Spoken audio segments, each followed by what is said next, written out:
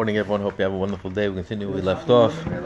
The Mishnah on the bottom of page 24b. Okay, look at Mishnah Ha'im, and whoever says, and we continue on 25a, that good men should bless you. This is the way of heresy. Because only good people bless Hashem. What he's saying is only good people, and not wicked people. But we learned in Tractate Tainus that any fast day that does not include a Rasha, Hashem does not listen, not acceptable. The prayer is not acceptable.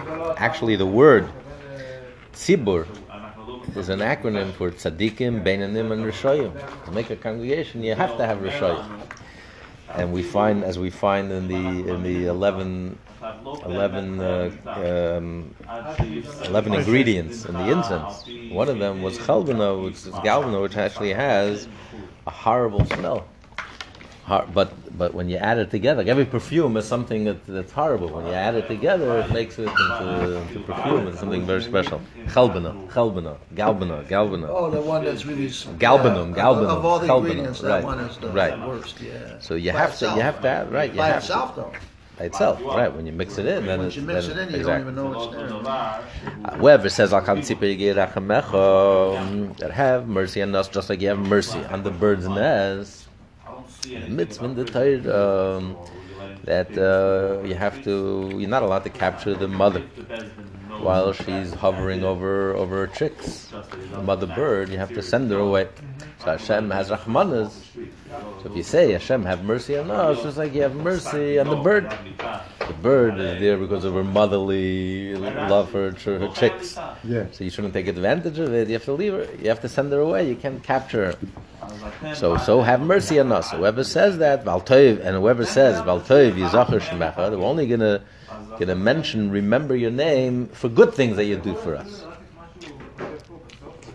And whoever says Moidim, he says twice, Moidim, we give thanks. It's as if he's thanking two gods. So all of these three cases, so you're silent. Because the reason we do mitzvahs is because Hashem commanded us, not because of the Rahmanas. You know, if it was because of Rahmanas, Hashem would not allow us to eat at all, eat any animal, take the life of any animal. And you're only thanking Hashem for the good things that happen in your life. Not good things, you're not thanking Hashem. You have to thank Hashem for everything. And you're saying Moedim is as if you're giving thanks to two gods. There's two domains. Then the Mishnah continues,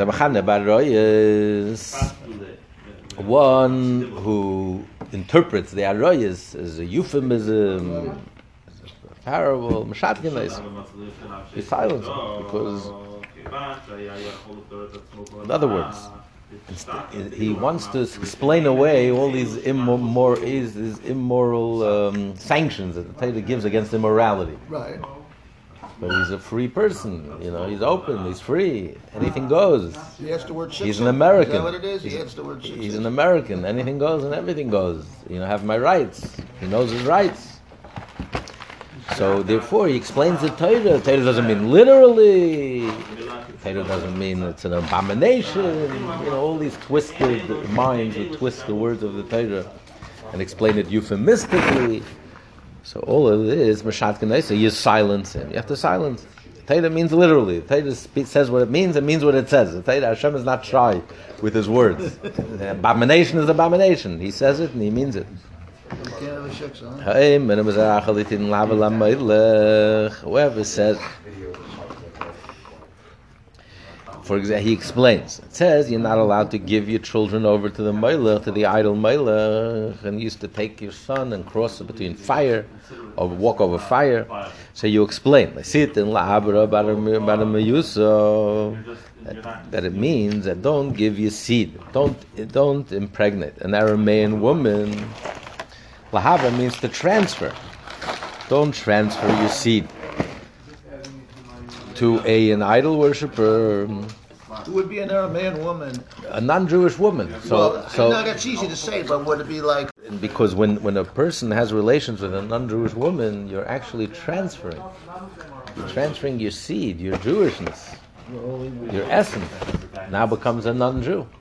Because we go after the mother. But it's your seed.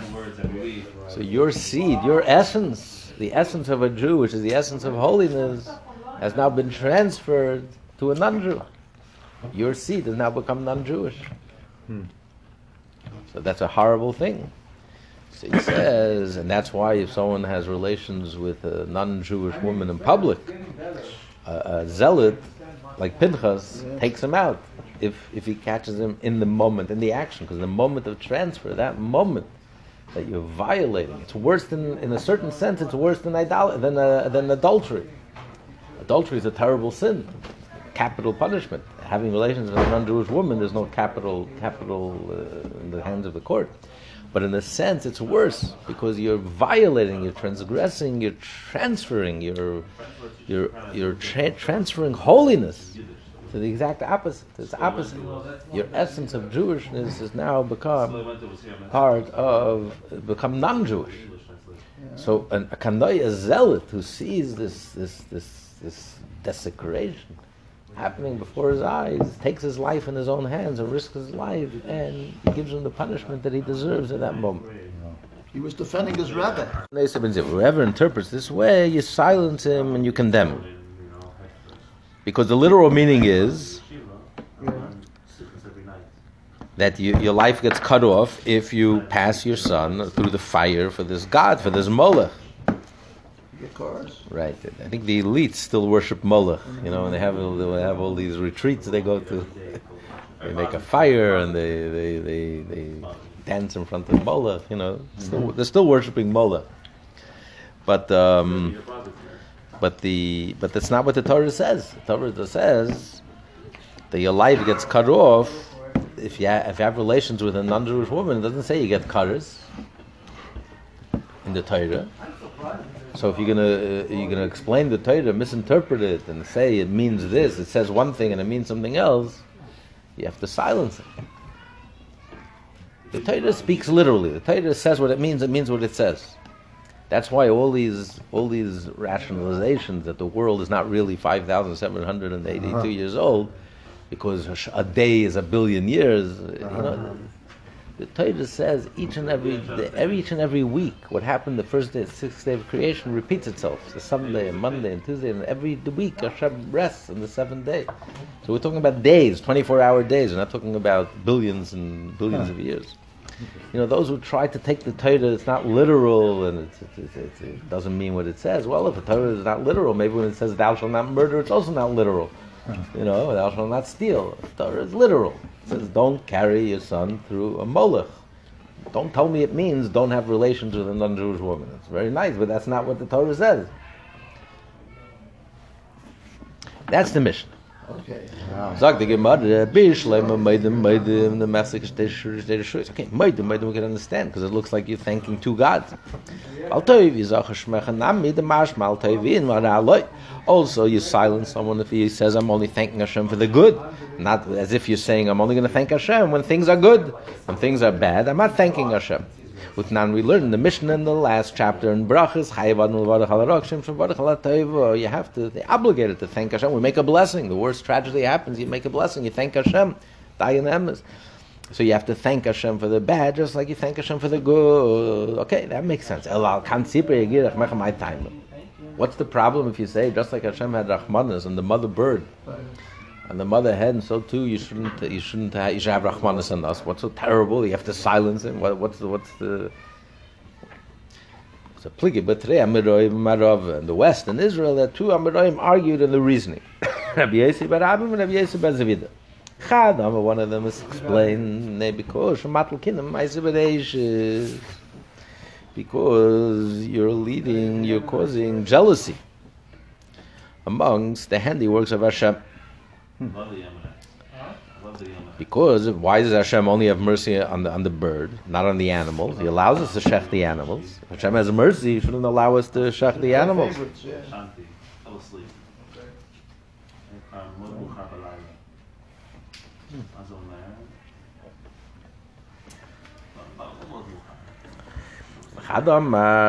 One says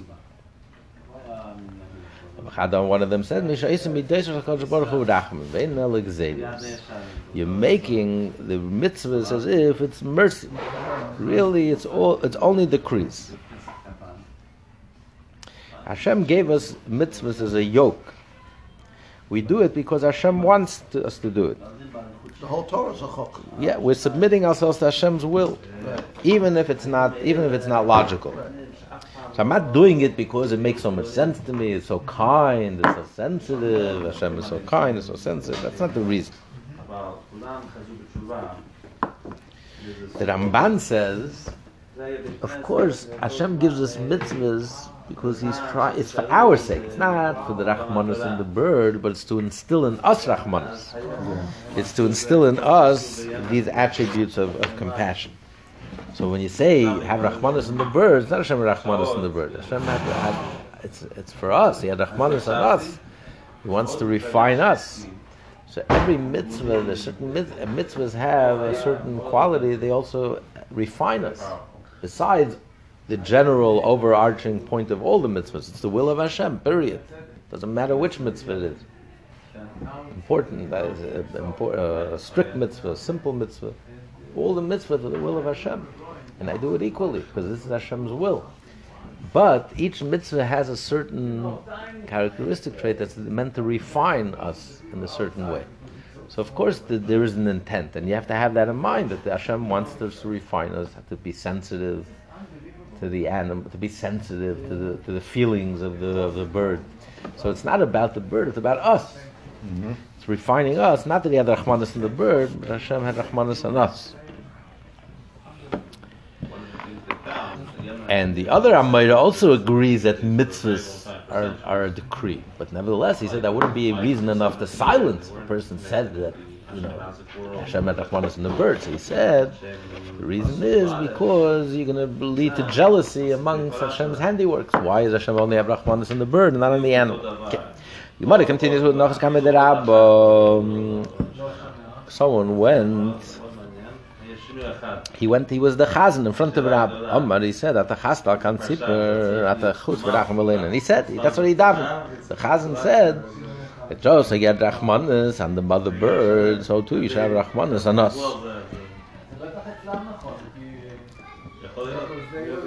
At the chastal, he said, at the chutz v'racham alein.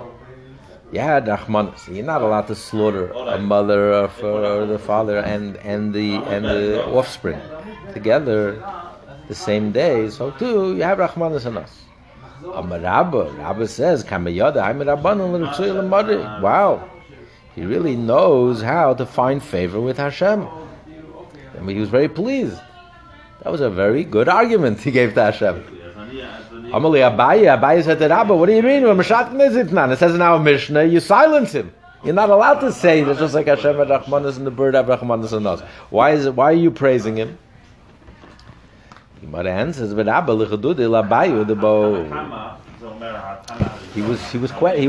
was testing Abaye. He was waiting to elicit Abaye's reaction. He wanted to see if Abaye will jump up and say, Rabba, how could you say that? In the Mishnah it says not. Because of course you're not allowed to say that. It wasn't good what he said. The Gemara says, "Nachas kamed Rabbi Chanina, the Chazan who davened before Rabbi Chanina." Omar, he says, "A keil, hagodol, hagiber, v'aneder," like we all say in the beginning, right? Baruch atah Hashem, a keil, hagodol, the great one, hagiber, the mighty one, v'aneder, and the awesome one. But he kept on saying, "Ha'adir, the strong one, v'achazak, and the strong one, v'ya'am." It's all different expressions of Hashem's strength. Amalei, and then he stopped. Amalei. Rabbi Chanina said to the Chazan, "You already finished with all the praises? That's it?" You can't add only with Moshe. Hashtahanit lasi. These three that we do say, Akel hagodol hagiber v'aneder lav, because we know Moshe b'reisen. Was the Knesset Teknino? If not for that, then Moshe mentioned it in the Torah. He calls Hashem Akel hagodol hagiber v'aneder, and the rabbis of the Great Assembly instituted that should be the prayer. And we wouldn't say it. But Amrit Kulai, and you are not only saying these three, you're adding all these other praises. Marshal Adam, he gives a parable of a person.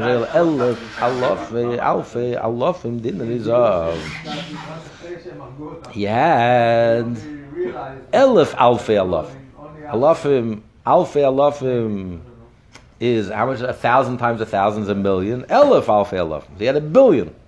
He had 1 billion dinars of a billionaire.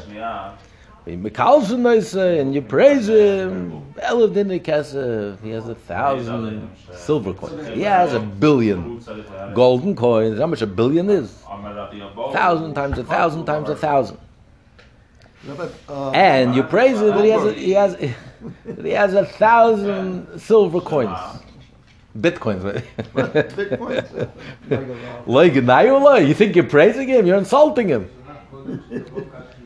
What are you telling me? I have 1,000 silver coins. I have 1,000 times 1,000 times 1,000 golden coins.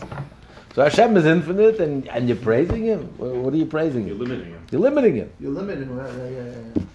So if even a Gadol Agiba Van Neira, unless it was written in the Torah and the rabbis of the Great Assembly instituted it, we would not be allowed to say that also. What are you praising Hashem? It's like an insult. You're saying Hashem is great, Hashem is awesome, Hashem is mighty. It's an insult. That's all. It's limiting.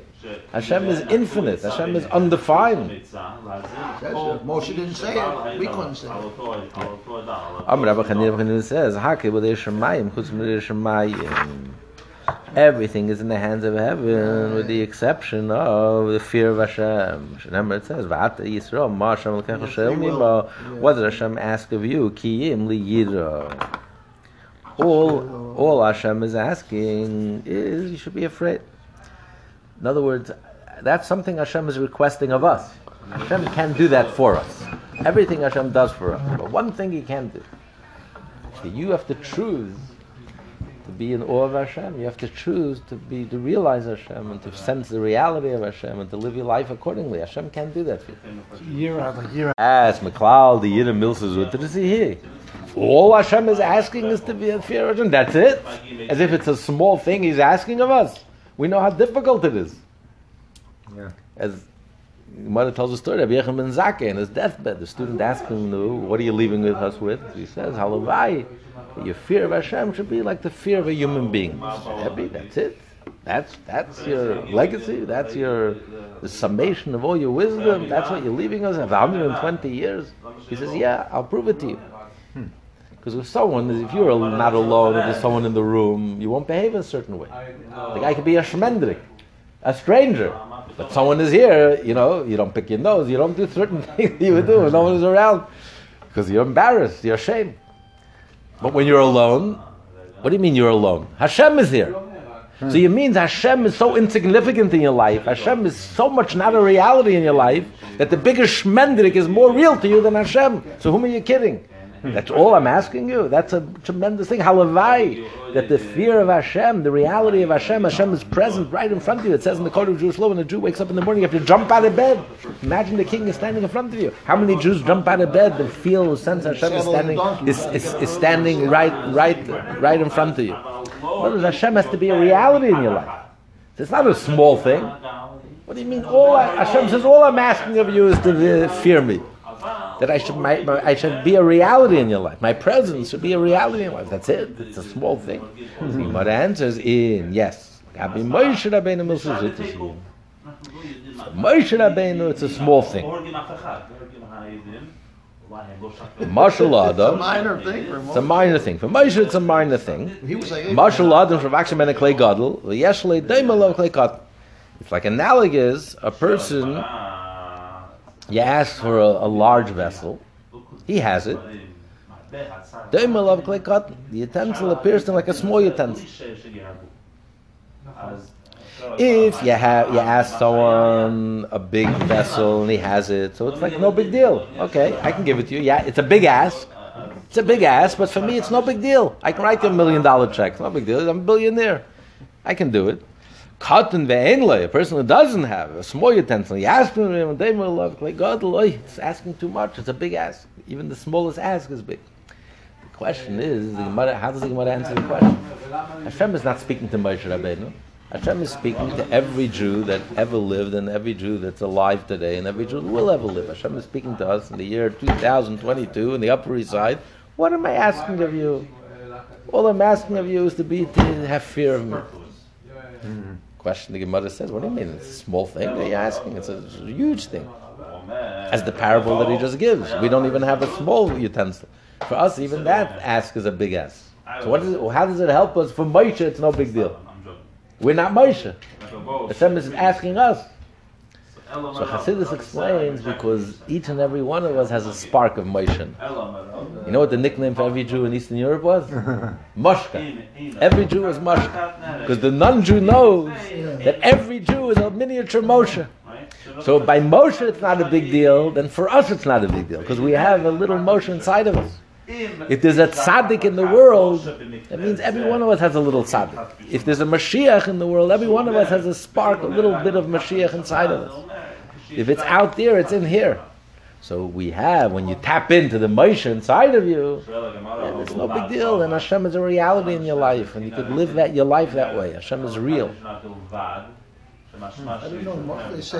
Everything's in the hands of Hashem except Yiras Shamayim. In other words, when the person is born, it's decreed. You're going to be wealthy, you're going to be poor. You don't have a choice. I'm going to live in the Upper East Side and Lower East Side. That's not your choice. Hashem made that choice for you when you were born already. You're going to be wise or foolish. That's Hashem's choice. But how you live your life, whether you fear of Hashem and you live a God-fearing life, that's in your hands. That's our choice. Amr Rav Zayd said, just like you're not allowed to say, I thank you, so also you're not allowed to say, Shma Shma. Listen. For the same reason. It's as if you're referring to two gods. Meisvel, I'll ask you a question in the Braisa. Okay, this is Shema v'Keif, what is a Magun? Whoever reads the Shema and repeats it, it's Magun. It's not a nice thing. It's reprehensible. Magunahu dahave, it's reprehensible. But you don't silence it. Maidim, the mission says you silence. How could Rav Zayda say that if someone says Shema, Shema twice, he also silences him? When the Braisa says it's reprehensible, you don't silence him. It's not a contradiction. When does Rav Zayda say that you silence him? When he says each word twice, Shema, Shema. Yisrael, Yisrael, Hashem, Hashem. When he never really does say so that, So that you have to silence him. But if he says the whole Shema Yisrael, then you and then he repeats it again, then it's reprehensible, but you don't silence him. Hadamar milsa. Hadamar psuke v'tanile. I'm sorry, you're right. Just the opposite. Right, if someone says Shema, Shema, then it's reprehensible. But you don't silence him. But if he says the verse and then he repeats it again, then you have to silence.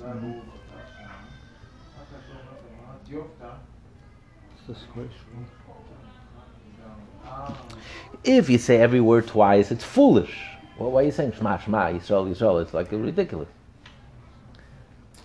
I remember someone used to daven, but he would say like every word like twice. It was like he was maybe trying to concentrate and make sure that he got every word right. But it's foolish. But it's not. It's not. Stop it already. The Babich Rebbe, fifth Babich Rebbe, would not like when the Chazan would repeat words. Maybe for this reason. You don't repeat Everybody words. feels that way too. Don't repeat words. We take the Torah scroll, Tetzerah. So first we say the Tetzerah, and then the Chazan waits, and then he says Tetzerah. We don't say it twice. Right. So he would be careful. You shouldn't, even though some songs we do sing. So I guess it depends. But when you say the same verse over again, it's as if you're talking about two different gods. Then you have to silence. And what if you have to repeat Shema? Papa said to Rav, maybe the reason he's repeating the Shema Yisrael because he didn't have in mind. You have to have kavanah. When you say Shema Yisrael, you're unifying Hashem. You have to have kavanah. And maybe he's repeating it again to make sure he has kavanah. So why are you silencing him? What are you? You're God's best friend here. If you don't have in mind, if you don't focus, you don't have kavanah, then I will strike him with a blacksmith's hammer Until he concentrates. You're playing around with Hashem. Shema Yisrael. Oh, okay, I didn't have kavanah. I'll repeat it again. Hashem is not your friend. Just because you're coming to testify on a disreputable person, on behalf of a disreputable person. Because you have to teach him that he has to have kavanah the first time around. You don't get a second chance. You don't get a do-over. You're standing in front of Hashem. You're davening. What do you Hashem is your friend there? You just casually, okay, I didn't get it right the first time. Well, the same thing happened. Life is not a computer game. In a computer game, you can knock someone out and then you just to start over again. It's no big deal. Try scratching someone's a bender fender or whatever, a fender bender. You call the police. You don't say, well, come on, let's do it over. There's no do-over. In real life, there's no do-over.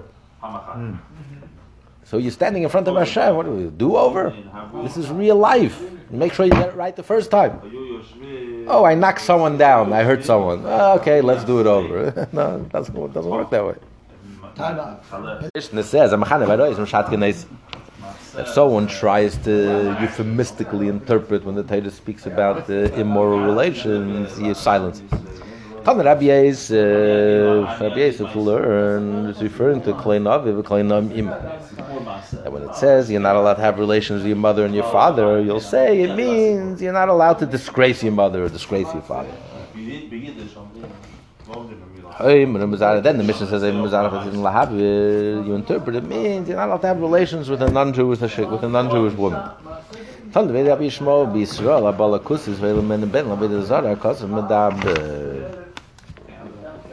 He says the verse is saying that Bishma learns that someone interprets the verse, someone who has relations with a non-Jewish woman, and therefore brings his son into the world, is going to worship the Molech, is going to worship the idol.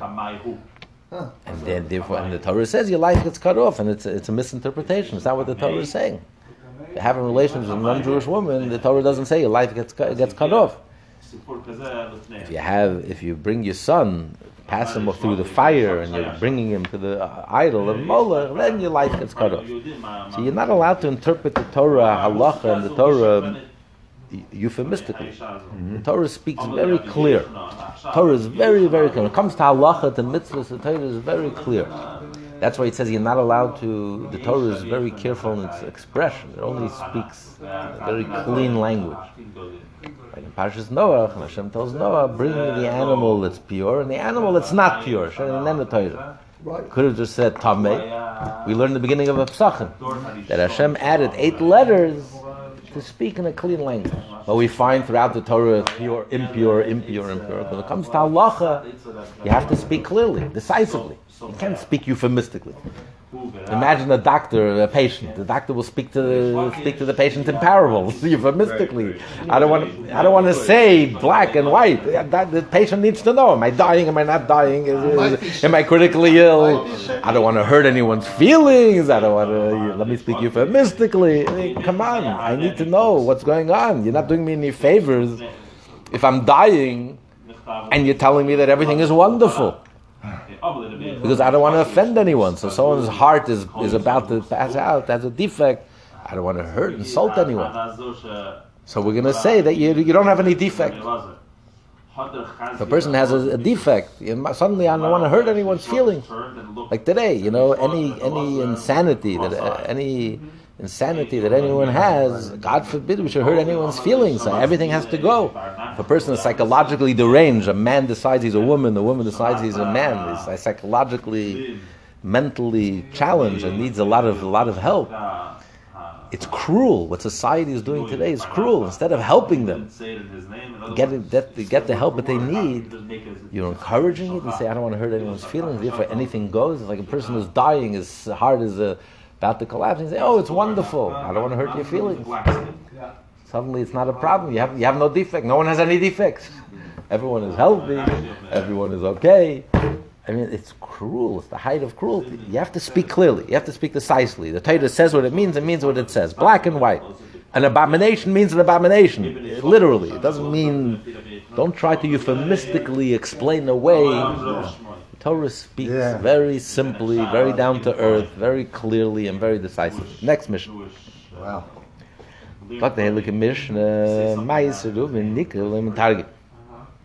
the story of Reuven that he took the bed. He mixed up the bed of his father. You have to read it, but don't translate it. You have to say where you're getting your source from. You can't say something unsourced. It says a literal. The verse says that he laid down with Billah. The rabbis say it doesn't mean literally that he went to bed with her. He was intimate with her. It means that after Rachel died, Yaakov removed his bed and placed in the tent of Billah, who was Rachel's concubine. And instead of bringing the bed into Leah, which is Reuben's mother, so therefore he was insulted. So he took the bed out of Billah and he took Yaakov's bed out of Billah's tent and put it in Leah's tent. So the Torah, even so for Reuben, this was considered a major sin. So the Torah labels it as if he went to bed with Billah. So you should read it in the shul, but don't translate it, because people who don't understand Hebrew won't understand. They'll take it literally. They'll think that Reuven committed he had relations with a married woman, with his father's concubine. So therefore, just read it, but don't translate. But this episode of Tamar, however, you can read and translate. The episode of Tamar is in the book of Genesis, where Yehuda had relations with Tamar. He didn't realize that she was Tamar. She hid in the road and she pretended to be a prostitute. That you could read and you could translate. And what will explain why you're worried about Reuven's honor and you're not worried about Yehuda's honor.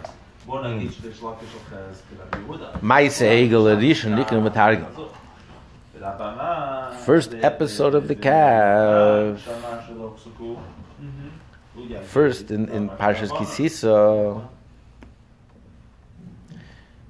you could read and interpret and translate, even though it shows the Jews in a very negative light. Basheni, in the second episode. Second episode. In other words, Moshe and Aaron. That's not translated. Because when he divides the narrative of the Egel, the golden calf, in Parshas Kisis in the book of Exodus into two parts.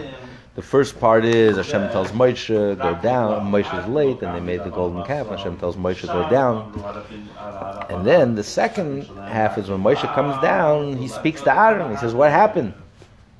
And Aaron says, I threw it into the fire, I took the gold, and the calf came out. So if you're going to read it for the unlettered, for the uneducated who don't understand Hebrew and need a translation, it's going to sound like as if the calf willed itself into existence.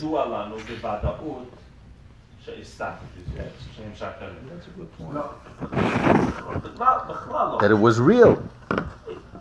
The Hebrew you're allowed to read because they don't understand it. So they'll just read it, it's not a problem. But don't interpret it for them. Birchas Ken in the priestly blessing. Mais David v'Amnon. The story of David and Amnon. That Amnon and his sister Tamar, he raped his sister Tamar. The book of Samuel. Amnon, David's son, the prince. So these two, you read Nikrayim le'metargim, but don't translate the story for the unlettered. Then the Mishnah continues, Ein maftirin b'merkava.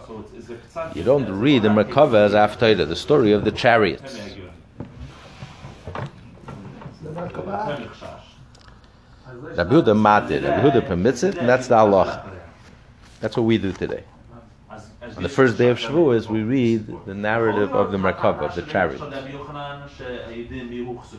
Because at Mount Sinai, all the heavens opened up. They saw everything. They saw also the chariots. Ein maftirin, Rabbi Elazar says, Ein maftirin b'Hodas Yerushalayim. We don't read Hodas Yerushalayim as after. It's an Ezekiel. It speaks very pejoratively of Yerushalayim. It mentions all the abominations committed, therefore he says we don't read it. It's disgraceful for Yerushalayim. That's the mission. From the Rabbanah, the rabbis learn yesh niklin u'metargimin. There are sections that we read and we translate. Yesh niklin u'metargimin. There's section that we read and we don't translate. Yesh loy niklin u'metargimin. There's section we don't read and we don't translate. And he explains, Eila niklin u'metargimin. These we read and we translate. And this is an Amanik. Blat, Akim, Noshva, Simon. Ma'aseh Bereshis, Nikum Targum. Beis, the narrative of creation, we read and we translate. Pshita, obviously, why not? Or why shouldn't we? Ma'altem, I would think, Asul Shiyuli. Malamata, if you're going to read it, it may come to lead to all sorts of questions. What happens, what's above? And what's below? What's above the angels? And what's below them? You're going to ask questions that you can't answer. The mind cannot perceive. So maybe you shouldn't read it or you shouldn't translate it. The malufnim malacha. We continue on 25b. You're going to ask what was before creation. Why wasn't the world created before? What happened before? And what's going to happen after the world is destroyed? Therefore, he comes to let us know that you read it and you translate it. We're not worried about it. The next one is Maisa Loit the story of Loit, and he had relations with his two daughters, and they gave birth to Amin and Moav. You can read and you translate. Pshita, why not? I would think we should be concerned about the honor of Abraham, the uncle Abraham, that his nephew had incest with his two daughters. So maybe you shouldn't translate Kamash Malam, that you're allowed to read it and translate it. Because even though he was his nephew, it doesn't reflect on Abraham. Just because he was his nephew, it doesn't reflect on Abraham. Right. Or because what they did was for the sake of heaven. They thought the whole world was destroyed, and therefore to perpetuate mankind, they had no choice. Like Adam and Chava and Cain and Hevel had relations with their sisters because there was no one else. Yeah. So then he says, Maisa Tamar of Yehuda, Nikra Metargim, is the story of Tamar and Yehuda. You read and translate. Pshita, obviously. What do you mean? It's disgraceful to Yehuda. He had relations with a prostitute. It's embarrassing. On the contrary, this leads us to Yehuda comes from the word Yehuda, that it's a praise. He admitted, the fact that he admitted in public. He admitted in front of his father, in front of Yitzchak, his grandfather, in front of all the tribes. He was the leader, he was the king, and nevertheless, he admitted the truth, that he had relations with Tamar. He could have easily been silent, and she would have died with the two pregnant children, with the two children she was pregnant with. And nevertheless, he had the courage, and that's why he was chosen as king, because he had the courage of his conviction. He had the truthfulness. Even though it cost him, he was embarrassed. So therefore, it's ultimately to his praise. The first narration of the episode of the Egel, until Moshe speaks to Aaron, is read and translated. Pshit, obviously, because I would think we should be concerned about the honor of the Jews. It's horrible what they did. The worst treachery in Jewish history until Oslo.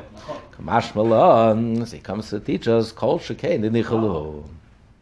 On the contrary, it's agreeable for them. Why? This is an atonement for them. Let everyone read. Every Jew in the future is going to read about this sin, and this will be an atonement. Or will inspire people that you can repent. Even the worst treachery in the world, repentance is possible. It's never too late. So that's an inspiration for every Jew going forward, no matter how far you've fallen, how far gone you've gone, and how low you've fallen, there's still hope. And that's an atonement for them. And if you take this episode and it becomes a source of inspiration, get close to Hashem, do tshuva, that's the ultimate atonement. The curses and the blessings and the Torah. In both Parshas B'chukos and Parshas Kisava, you read and translate Pshita, obviously, why not? The time I would think maybe it's too much. It will demoralize the congregation. You hear such curses. The worst anti-Semite in the world doesn't speak about Jews like Hashem speaks about Jews and the prophets. The curses against the Jewish people, this is, Hashem is cursing us, the Torah is cursing us, the prophets speak so sharply. The worst, the Anti-Defamation League would ban the Torah because how dare you speak about the Jews? They would. So you would think it would completely demoralize us. Hashem is speaking to us speaking about us this way. The prophets are speaking about us this way. So Kamash Malani comes to teach us, no, you have to read it and you have to translate it.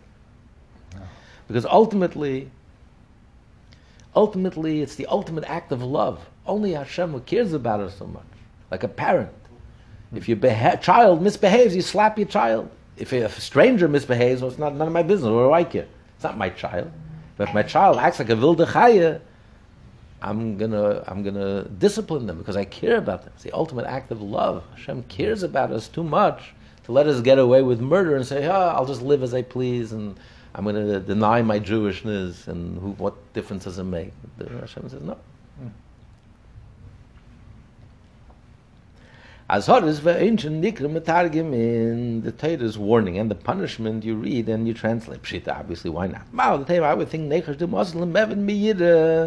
you may come to serve Hashem out of fear. Hashem wants us to serve Him out of love. You have to love Hashem. Maybe you're only gonna be careful because you're afraid of punishment. So Kamash Malani comes to teach us, no, because it's in addition. Because, firstly, in addition to loving Hashem, you also have to be a fear of Hashem. But the truth is, when it comes to not doing a sin, it doesn't matter what your motivation is. You have a concept that a mitzvah has to be done l'shma. There's no such concept that a sin has to be done l'shma. I don't care what it takes. Sin is poison. Whatever it takes not to take that poison. But you're doing it for ulterior motives, you're afraid you're going to get beaten up, or you're going to get hurt, you're going to get punished. Who cares? Don't eat the poison. There's no mitzvah that Aveda has to be done l'shma. It's poison. You have to stay away from it. Whatever it takes. Don't jump into fire. Don't hurt yourself. So the Torah says, yes, say all the punishments and say all the warnings. Who cares if the motivation is, I don't want to get hurt? As long as you're not going to do the sin, as long as you're not going to hurt yourself. The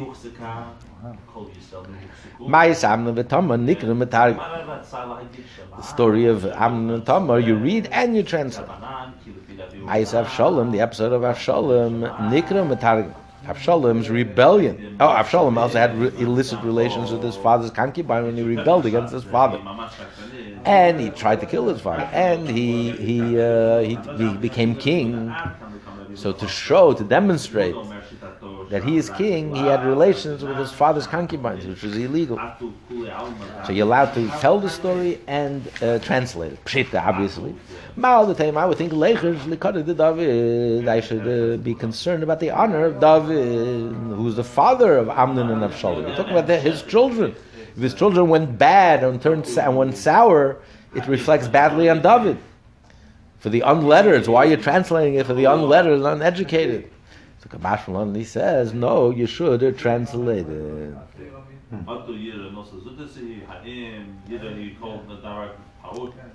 Maybe it's a lesson.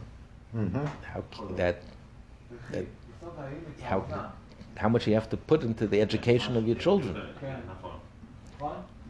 You know, it says that David, because he never disciplined these children, therefore they turned out to be very wild. That you have to be careful. It's a Musar Haskell, how careful you have to be to educate, make sure. Like someone came to the rabbi, a father and a mother came to the rabbi, and he said, we're having problems with our 13-year-old boy. The rabbi says, he's 13 years too late. Education starts the moment they're born. It's like a seed. A little scratch in the seed will end up into a crooked tree. Don't wait until they grow up. Education begins right when they're born. Even before they're born, the mother goes to the mikveh, the child is conceived in purity and holiness. The act of conception is done in purity and holiness and love. So everything affects the child. So maybe it's a lesson. The Torah wants everyone to learn this lesson. You have to be careful. You can be David himself, but your children can turn out the wrong way, and maybe we bear a certain responsibility. Absolutely. We can do something about it. Ma'aseh Pelegish v'Giva, Niknu Matargim. The story of Pelegish and Giva, where they raped her. You read and you translate. Pshita, obviously. You should be concerned about the honor of the tribe of Binyamin.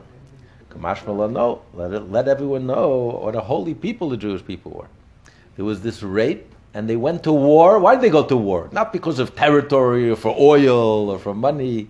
They went to war because the chutzpah, a woman was raped, and the tribe of Benjamin did not bring the criminals to justice, like our DA, new DA here, who let everyone know that he's no longer going to prosecute any crimes anymore.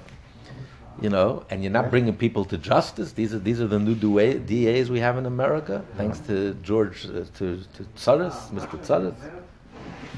So to show how moral the community was. The community did not stand for it. And they waged a war, and they were about to eliminate the entire tribe of Binyamin for allowing this immorality in their midst. For not prosecuting criminals. You ready to go?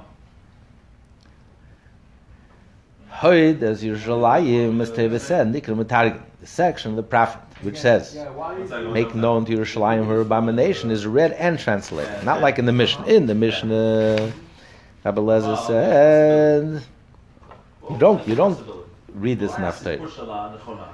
But here he says you read it and you translate. Pshita, obviously, to exclude the opinion of Rabbi Lezer. There was a story with a person, he's reading before Rabbi Lezer this section.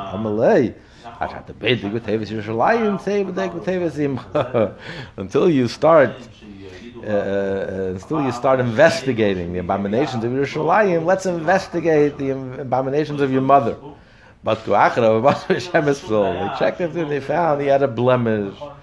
His mother was not so moral. Even though he followed the opinion of the rabbis, disagree with Rabbi Lezer, but he was reading in front of Rabbi Lezer. It was Rabbi Lezer's shul. It was his authority. So he should have taken that into consideration. Because he had no respect for the rabbis, it showed that his lineage was blemished. And indeed they found a blemish in his lineage. Okay, so that's the first part. But these are called, and you read it, but you don't translate it. And the simon is, mnemonic is, Ravdim. So he says, Reish is Ma'aser Ruven, and the story of Ruven, you read, but you don't translate. The people shouldn't, the unlettered shouldn't think that Ruven, God forbid, committed adultery. With his father's concubine. Rabbi Gamliel went to the city of Kabul. The cantor of the scroll read, and it came to pass when Israel dwelled. And Reuven, the story of Reuven. And Reuven went and he went to bed with Bilhah. Gamliel said to the translator, stop translating, only translate the last one. Only translate the end of the verse. That the sons of Jacob were 12. The end of that same verse, the Torah concludes, which teaches us they were all righteous. That it doesn't mean literally that he committed adultery with his father's concubine. So only that part translate. The sages praise Rabbi Chanina Gamliel for what he did. The second narrative of the ego, when Moshe speaks to Aaron, and Aaron starts telling him what happened. You read and you don't translate. Which is considered the second narrative. When Moshe spoke to Aaron once he came down the mountain. Until the verse, and Moshe saw.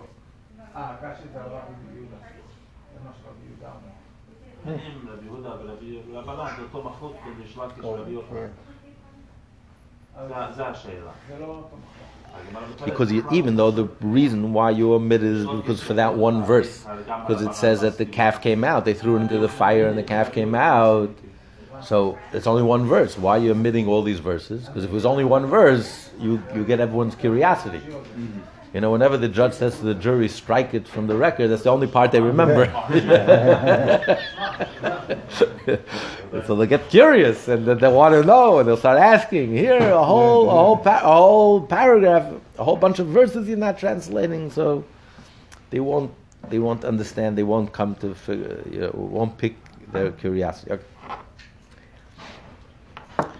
Tanya, we learn, Rabbi Shimon, the son of Elazar, says, a person always has to be careful with his answers. Because from Aaron's reply to Moshe, the agitators acted brazenly. Mm-hmm.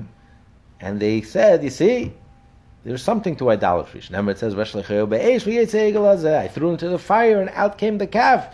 As if the calf has a life of its own, as if the golden calf really is a power, is a force. And that's the reason we don't translate it. In the priestly blessing you read, but you don't translate. Why? My time, why not? Because it says Yisa, that Hashem should show favoritism, should turn his countenance to us. And Hashem, it says Hashem doesn't show favoritism to anyone. So the unlettered would not understand this. Why is Hashem showing favoritism if they don't deserve it? Mm-hmm. It says in the Torah, Hashem practices what he preaches. A judge is not allowed to show favoritism. And the Malachim, it says in Brachas, we learned, the Malachim asked Hashem, how do you show favoritism? When it says in the Torah, you're not allowed to show favoritism. He says, what can I do? It says in the Torah, you should eat and you should be full and then you should thank Hashem. What can I do? The Jewish people even eat a kazayas and a kebeya and they say grace after the meal. They're so strict. So just like they go beyond the letter of the law, how can I also not show favoritism to them and go beyond the letter of the law, even if they don't deserve it, that I should bless them anyway? Right. But nevertheless, the unlettered, the simple and the unlettered, they won't understand this. It seems like an obvious contradiction. They don't understand the subtleties and the reasoning. So therefore, you don't bother, you don't translate. Because again, and you have to omit the whole thing. Because if you're just going to omit one thing, it's going to pique their curiosity. Why this word you didn't translate everything else? You don't translate the whole priestly blessing, okay? So they won't understand. They won't figure out why. The story of David and Amnon and his son Amnon, you don't read and you don't translate. That he raped his sister. Kamar, you don't read and you don't translate. We just read before that the story of Amnon Tamar you read and you translate. Well, the kasha is not a contradiction. Whenever it says Amnon the son of David, then you don't read and you don't translate. You don't embarrass David. Amnon it says Amnon, it's not associated with David, then you do read it. Wow. Okay, we're going to conclude the chapter 3. Tana Rabban and the rabbis learn. Verses that are written in the Torah, lignai, if they're indelicately, when you recite it in front of the congregation, you read it delicately. You could go in, for example, it says Yishkaven, so you read Yishkaven. Instead of Yishkalena, we read Yishkaven. Yishkalena means you should betroth a woman in the curses, and another man shall consort with her. Instead, you read Yishkavena, will lie with her, which is a more delicate expression. It says Bapailim, we read Batchairim. Both words refer to the anus. Chayrim is a little less explicit than Bapailim. Chiriyainim, Deviyainim. It says that there was a hunger, a big hunger, tremendous hunger. In Shemra, in famine, this is in the Book of Kings. And they were besieging it until a donkey's head sold for 80 silver pieces. And a quarter cup of dove's dung sold for 5 silver pieces. So instead of dung, chiriyainim, a dove's dung, we read divyainim. Means the flow of the doves, which refers to the same thing, but it's a little more of a refined expression. Mm-hmm. You have to be careful. When you speak in public, you have to speak refined. So when you're reading in the Torah, you read refined. To eat their dung, and to drink their urine, we read lechel is tziyasam, malishtas is made aglayim. To eat the tzaya and to drink the meimenag, which means the same, but it's a little more refined. Chodeim is dung, it comes from the hole, from the anus. Instead, you write tzayasam, which is excrement, but it's less graphic. Chodeim is very graphic.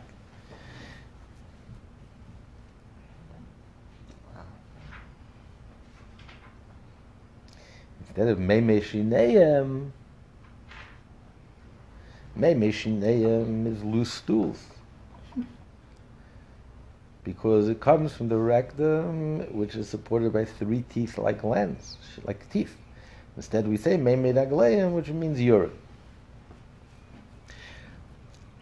It says, l'mecharoyis, l'mitzayis. It says in the Book of Kings, in reference to the idol of Baal, so it was torn down and made into mecharoyis. A word comes from the word hole, to the anus, mecharoyis. Instead, we word l'meitzoyis, which is a more delicate expression. It suggests excrement.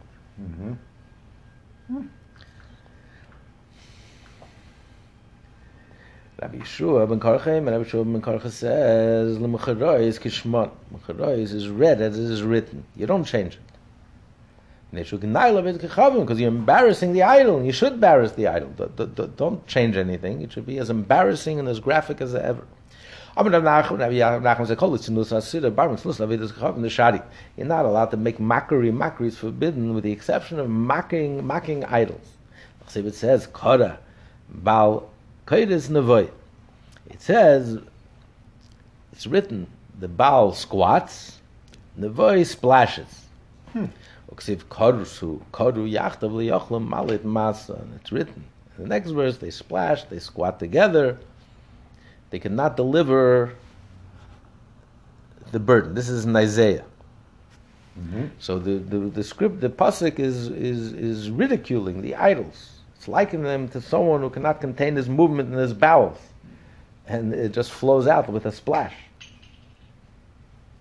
Rabbi Yana says the proof is from here.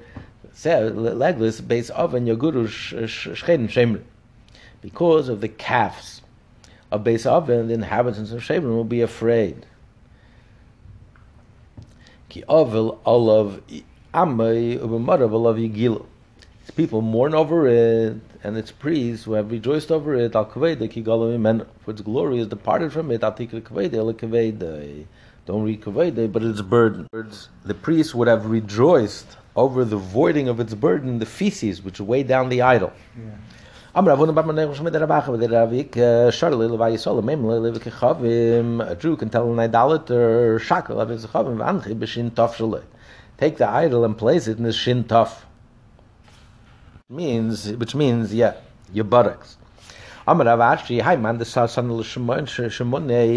whose reputation is sullied, that he's a playboy, you're allowed to embarrass him with gimel shin. Someone who has a reputation, not just a rumor. He's constantly doing it and openly. So you say gimel shin. Gimel means that you're a son of adulteress. He's even allowed to insult his mother. And shin, you have a putrid name. Or Rashi says you're an adulterer, and shin means you're an imbecile. But someone who has a sterling reputation, you're allowed to praise him. Whoever praises him, blessings will rest on his head. We conclude the 3rd chapter of Megillah, and tomorrow, with Hashem's help, we're going to start the 4th and final chapter of Megillah, Mazel Tov.